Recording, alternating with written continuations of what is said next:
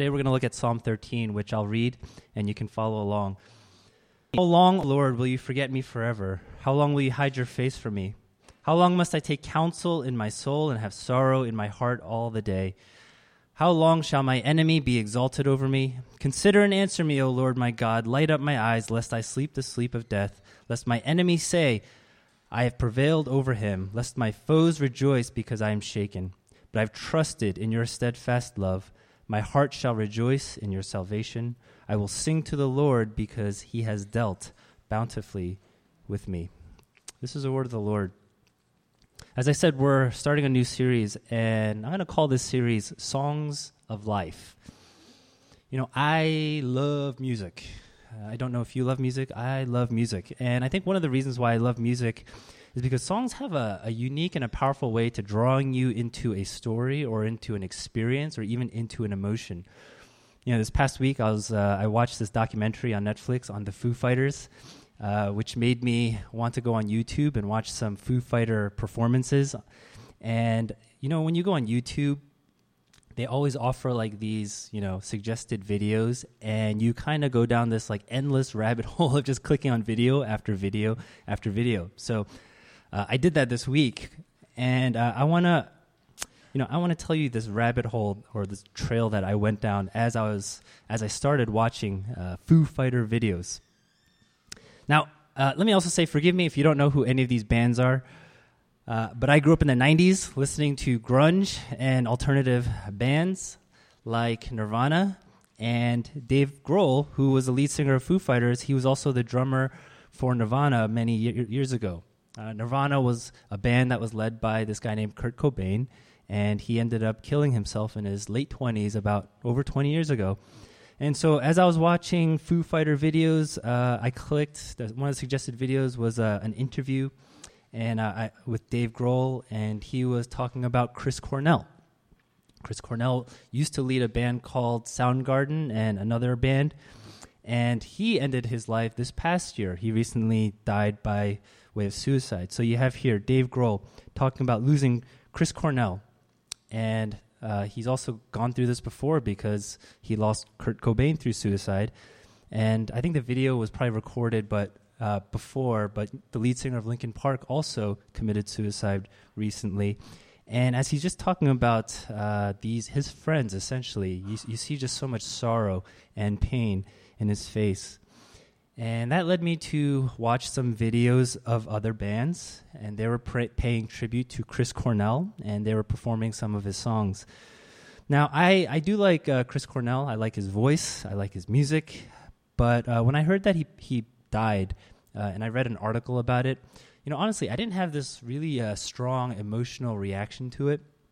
But as I was watching these music tributes and these other bands playing his songs and in a way dedicating that performance to them, that's when I really felt emotionally connected to his loss. And that's when I think I started to feel a heaviness and a sadness that, wow, this talented human being is no longer going to be, or is no longer on the earth and no longer creating and writing music anymore.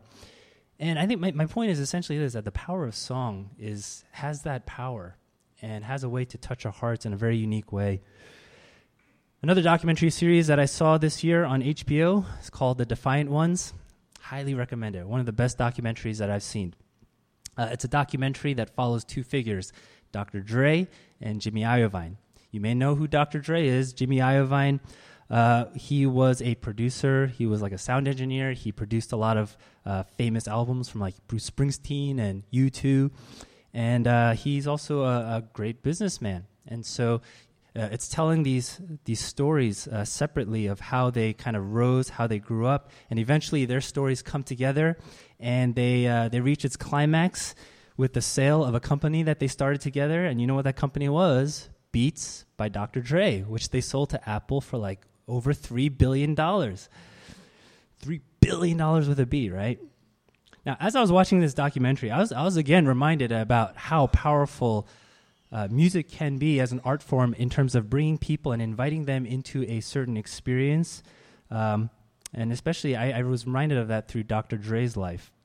Dr. Dre was part of a group called NWA, and this was a a hip hop or rap group that of people who were basically young, black, and grew up in Compton. And when you listen to their music, and I'm not making a commentary on the content of whether it's good or bad, but when you listen to their music, I think it connects with people, even though you've never really experienced what they're going through. And you're kind of, again, invited into living life through their eyes in terms of being a young black man from Compton. Music is powerful. Songs are powerful. They are a powerful form. And I think the only thing that could perhaps make it even more powerful is perhaps if you share in that experience and then you listen to somebody else singing about that experience and you feel like that's me and you really connect with it.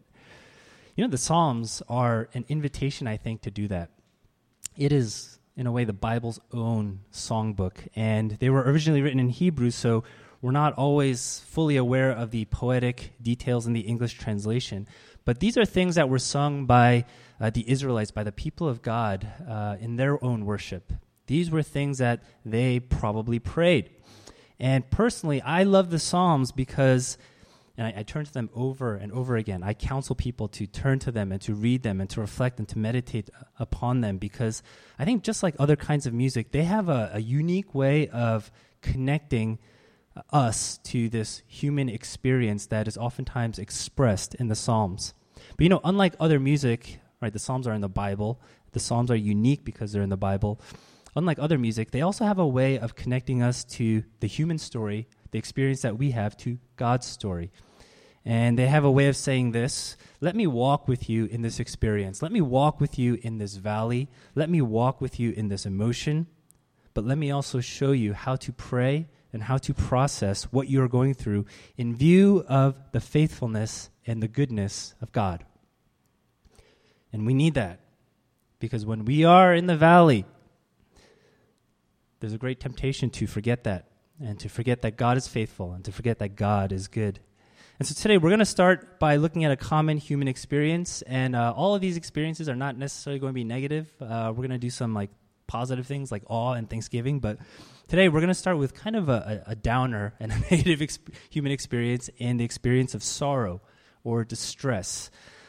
Sorrow is one of those things that everybody is going to experience in life, and I would guess that in this room, everybody has already experienced some degree of sorrow. And unfortunately, that is just the harsh reality of life. And we may feel sorrow for a variety of reasons. We may feel sorrow when a romantic relationship ends. We may feel sorrow when a career ends, or we may feel sorrow when a friend moves away, when a dream dies, when something that we really long for doesn't happen, or ultimately when a loved one passes away. And as Peter alluded to in our worship services, just recent events remind us of the reality of sorrow with all of these hurricanes and earthquakes that are taking place and homes being destroyed and lives being lost. Sorrow is all over the world. It's one of the most universal human experiences. This past week, I was watching again on YouTube, but I was watching a memorial service, a funeral service of a man who died last Saturday. He was a Christian author named Nabeel Qureshi. And he was a former Muslim, and he comes from a devout Muslim family. But along the way, he became a Christian, and he wrote a book about his conversion to Christianity, and that's how I got introduced to him, and that's how I guess got connected to him and started following him. But he was also, he also worked for a very famous or well-known Christian apologist named Ravi Zacharias. And so he would travel the world, and he would give talks, and he would speak about Christianity. He would defend it. He would debate about it. And as a former Muslim, he was very uniquely qualified to talk about Islam. Now, about a year ago, he was diagnosed with stage 4 stomach cancer. He was only 33 years old. Now, I'm 35. He died when he was 34. He was younger than me when he died, and that just kind of blows my mind. And after he was diagnosed, he has a little girl, a young daughter, but his wife was pregnant, and shortly after he was diagnosed, his wife suffered a miscarriage. More sorrow in his life. I was following him a few weeks ago, watching a video that he posted, and he looked very weak, and he said, I had to get emergency surgery and have my entire stomach removed. And so he was dependent upon, I guess, the special liquid to give him nutrients and to feed him and to give him calories. But guess where he lived? Houston, right? He lived in Houston. Hurricane Harvey comes. He shows a video. My entire street is flooded. I don't know if I'm going to run out of this liquid, and I don't know if I can get to the hospital. If something happens, if there's some complication, I don't know if I'll be able to make it to the hospital because my entire street is flooded. Now, about 2 weeks ago, releases his final video, and he says, the doctors have told me they've exhausted all treatment options, and now the recommendation is palliative care, which essentially means I'm going to die soon, and the best thing to do is just to make my remaining days as comfortable as possible. That's grim news. That's really sad news to hear. And shortly after, last Saturday actually, I start seeing articles that he died. He finally died. Now, even though I don't know him personally, I was very sad, and I think as I get older too, maybe I get a little bit more emotional, and I'm like watching the memorial service, and because he had like a little girl, maybe, and he's like only 34 when he died, maybe I'm just kind of relating my life and putting myself, what if I was in his shoes? What if that was me? And there's just this kind of heaviness in my heart, just thinking about his wife and his child, knowing that his daughter would not grow up to know her father. I was sad that the world lost such a gifted teacher with such a unique story. And I was sad that the world lost a man who was so passionate for the gospel. But you know what the sad reality is? That experience of sorrow that his wife is feeling, that his parents are feeling, that his friends are feeling, it's actually not unique, right? It's actually not unique.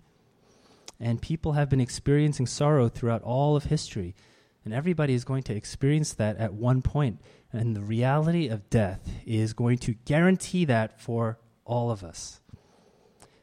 And here's what Psalm 13 does. It invites us to walk on that path of sorrow. And it kind of begins in a place of protest, but then it leads us to a place of petition, of seeking God, of asking God to help. And finally, it concludes in a place of praise and worship. And so we're going to look at this psalm, and we're going to spend the rest of our time walking through the path that this psalm lays out. And hopefully along the way, some of us will discover a thing or two about God's grace and his love in the midst of our sorrow. Now first, let's just look at the first two verses and this protest that he's making. This is a Psalm of David, so that David's making. And 4 times what he does is he cries out and he says, how long? Right? How long? How long? How long? And I think when we find ourselves in moments of distress, it's a very natural question to ask, right? How long am I going to feel like this? How long am I going to have to live with this kind of pain? How long is this deep soul distress going to last in my life? And I think oftentimes the most difficult things that we experience in life are the ones where we don't really have an answer to that question, how long?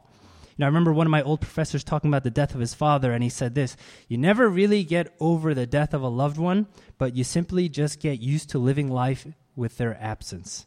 And the pain and the sorrow, it kind of becomes a part of you, and you just kind of carry it for the rest of your life. And I told this to somebody, and I remember the response of that person said, that is a super depressing thought. Right? That's a really depressing thought. And I suspect the reason why it sounds so depressing is because it doesn't give us an answer. The answer that we want to this question, how long? We don't want the answer to be a long time. We don't want the answer to be maybe until the end of your own life. We don't even want the answer to be a year. That's a long time. I think in our moments of distress and sorrow, we want the answer to be only for a short time, maybe a few weeks at the most. But sorrow doesn't work that way all the time. Now, I want you to notice here the direction of the questions. First, he's asking, how long, O Lord?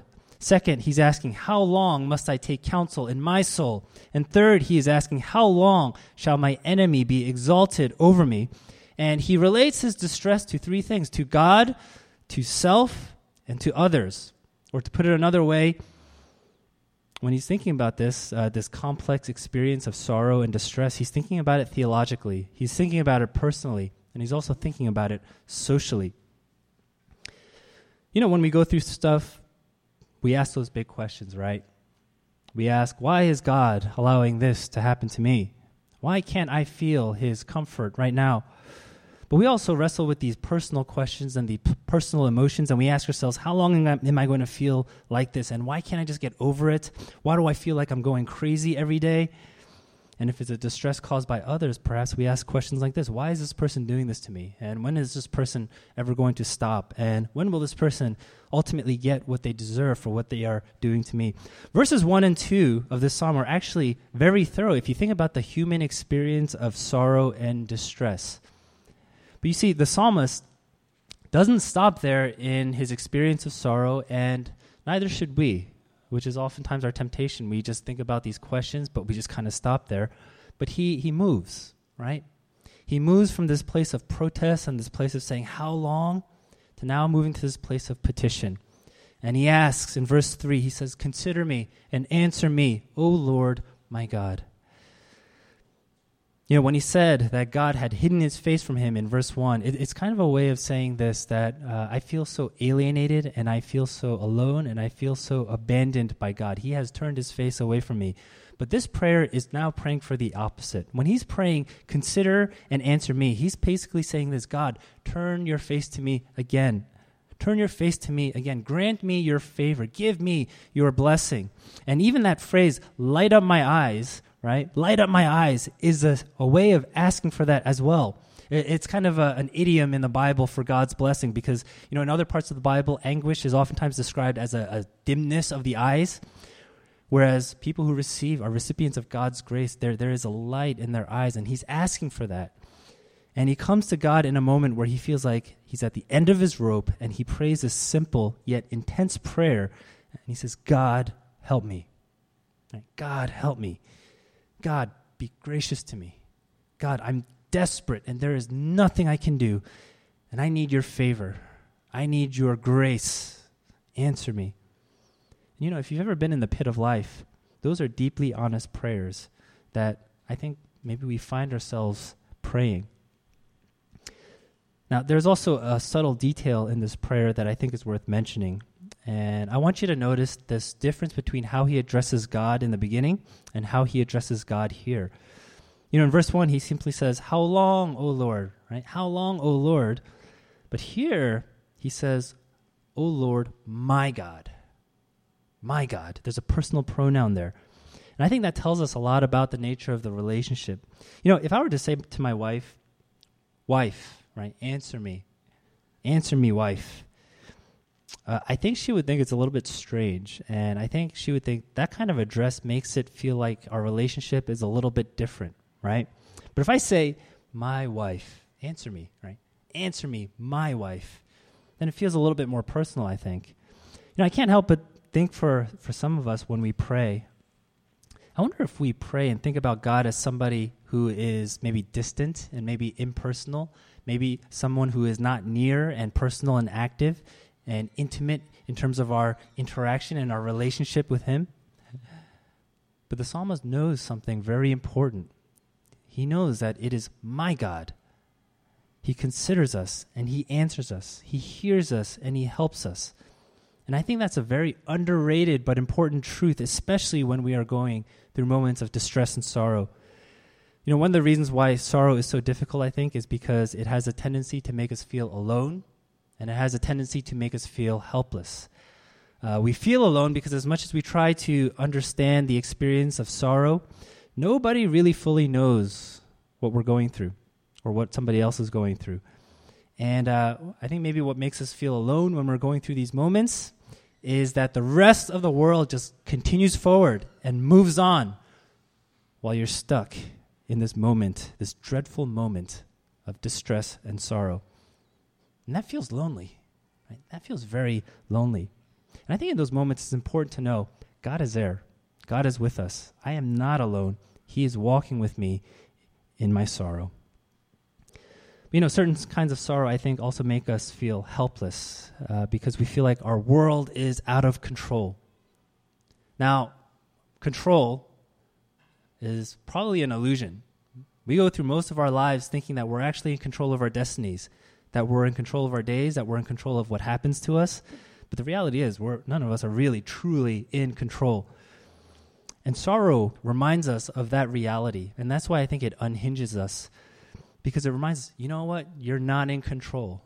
You're actually not in control. And the world can flip in a moment in your life. You know, I'm very proud to say I've only been in one car accident in my life. And I've been driving since I was 17. So that's almost 20 years. I think that's 18 years that I've been driving. Only one car accident.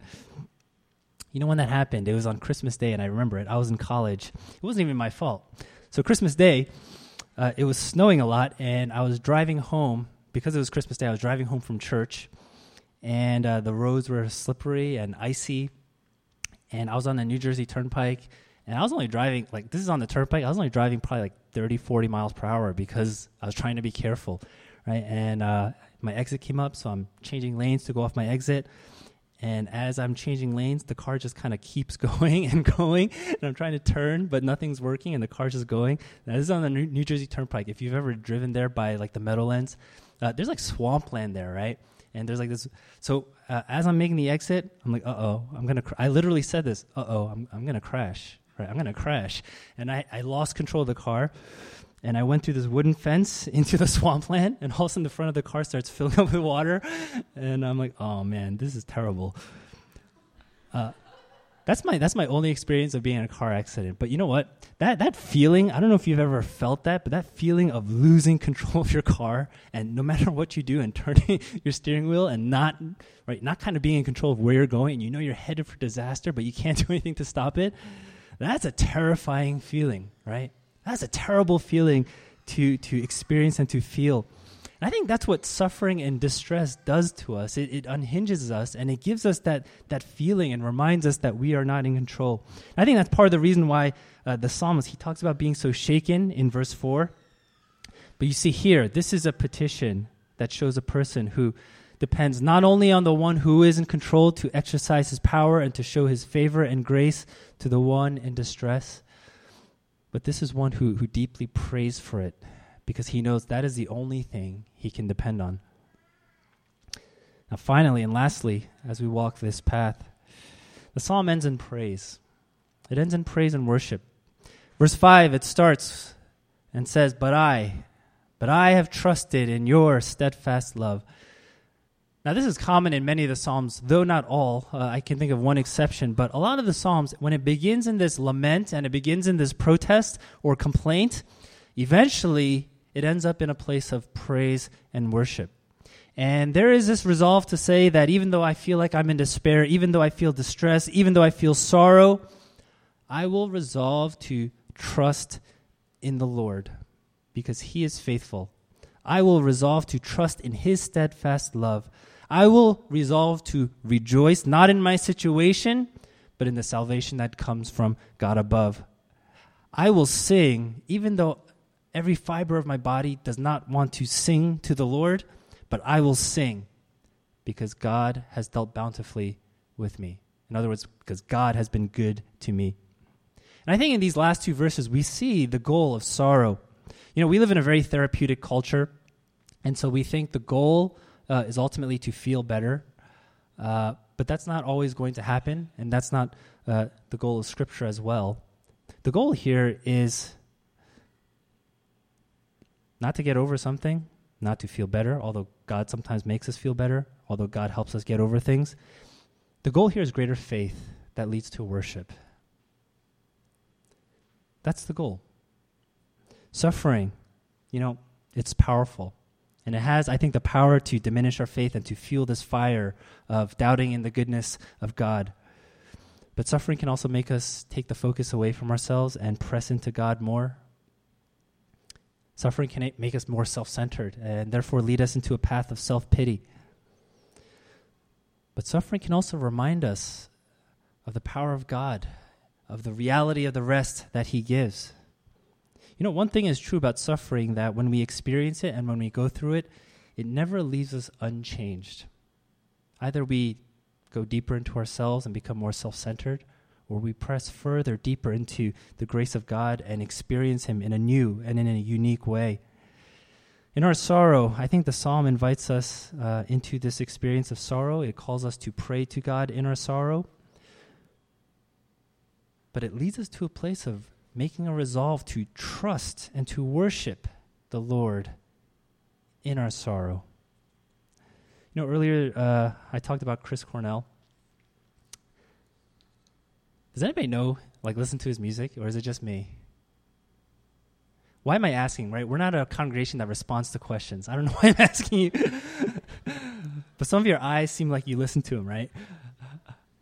You know, Chris Cornell, he did this cover of a Michael Jackson song, Billie Jean. And it sounds nothing like Michael Jackson's Billie Jean, but I love his cover of Billie Jean and how, I guess, he reinterprets it. It's amazing. Listen to it. Go on YouTube and listen to it. You know, I love when music is covered and you kind of listen to a song fresh and anew, and it kind of intensifies the meaning of it. And when I listen to Michael Jackson, you know, Billie Jean's a very cool and awesome song, and you kind of, you know, you move to the groove. But when Chris Cornell did it, I'm like, oh, these are the lyrics, right? This is the meaning of the song, and you just kind of feel the emotion of the lyrics. You know, by the way, I love Johnny Cash's version of the Nine Inch Nails song, Hurt. Listen to that as well. Great cover. You know, when they covered these songs, it really opens up the meaning of the lyrics for me, and their interpretation of these songs, it actually intensifies the experience of the original songs. I think the coming of Jesus, in a way, does that for us with the Psalms. You know, because of Jesus, the meaning of this psalm is actually intensified. And the meaning of this song actually, the true meaning of this psalm actually comes to light. You know, we said that God is not distant, but He is personal and He is near. Jesus, He intensifies the reality of that truth through His incarnation when He comes to earth and He becomes like man. Does God relate to our sorrow? He sure does. The coming of Jesus intensifies even the meaning of that, because now we can actually say Jesus is the one who experienced all these things in verses 1 to 4. He's the one who experienced fully the distress of this psalm. He was the one who was filled with sorrow. He's a man of sorrows, because He knew what it would have been. He knew what it was like to endure the cross. He experienced the reality of what it meant that God turned His face away from Him. He experienced the reality of what it was like to be subject to His enemy. He experienced the reality of what it was like to sleep, the sleep of death. If anybody knows the reality of the experience of this psalm, it's Jesus Christ. And I think because of Jesus, the truth of this psalm is actually made intensified. But you know, the positive truths of the psalm are also intensified as well because of Jesus. We have a greater understanding of God's steadfast love. He would love us to the point of the death of His Son upon a cross. Because of Jesus, we have this greater understanding of this great salvation that God secures, and therefore we have all the more reason to rejoice more than even this psalm, than even David. Because of Jesus, we know how God has dealt bountifully with us. We know how good God has been to us because He has given us His most precious treasure in His Son. And therefore we should have this greater song to sing than even David himself. Jesus covers the Psalms. And in doing that, we have a more intense, truer interpretation and understanding of the songs that are sung here. You know, David asks, how long? Right? 4 times he asks, how long? You know what the answer is? The gospel gives us the answer. Because of Jesus, the answer is this: not for long at all. And maybe I would add, my child, right? My son, my daughter. Not for long at all. Because one day, there will be no more sorrow. Revelation 21 expresses that. One day, no more tears, no more pain, because there will be no more sin and no more death.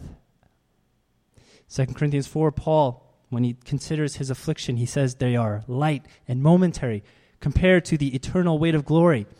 And therefore, he says this amazing statement that we are afflicted in every way, but not crushed, perplexed, but not driven to despair, persecuted, but not forsaken, struck down, but not destroyed.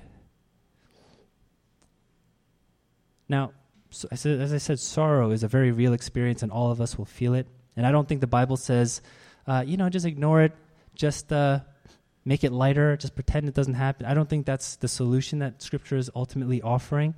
But it is saying this, that because of Christ and because of what he promises, because of what he gives, because of what he has secured, our sorrow no longer has to define us, and our sorrow no longer can destroy us. Because of the resurrection, because of the gospel, there's always reason for hope. And because there's always reason for hope, there's always reason for worship as well. Let's bow our heads in prayer. And, today we're going to celebrate communion. And so I'm going to ask you to maybe reflect a little bit. And in particular, maybe if you're going through a time that is difficult and maybe sorrow has filled your heart, use this psalm to ask God to walk this path with. Maybe for others, just meditate on the meaning of this psalm into your heart, because there will be a day when you will need this psalm. Meditate upon the truth of it and ask God to make the reality of his gospel real. And after we do that, I'll pray, and then we'll come up, partake, and experience the gospel in a different way as we partake in the Lord's Supper.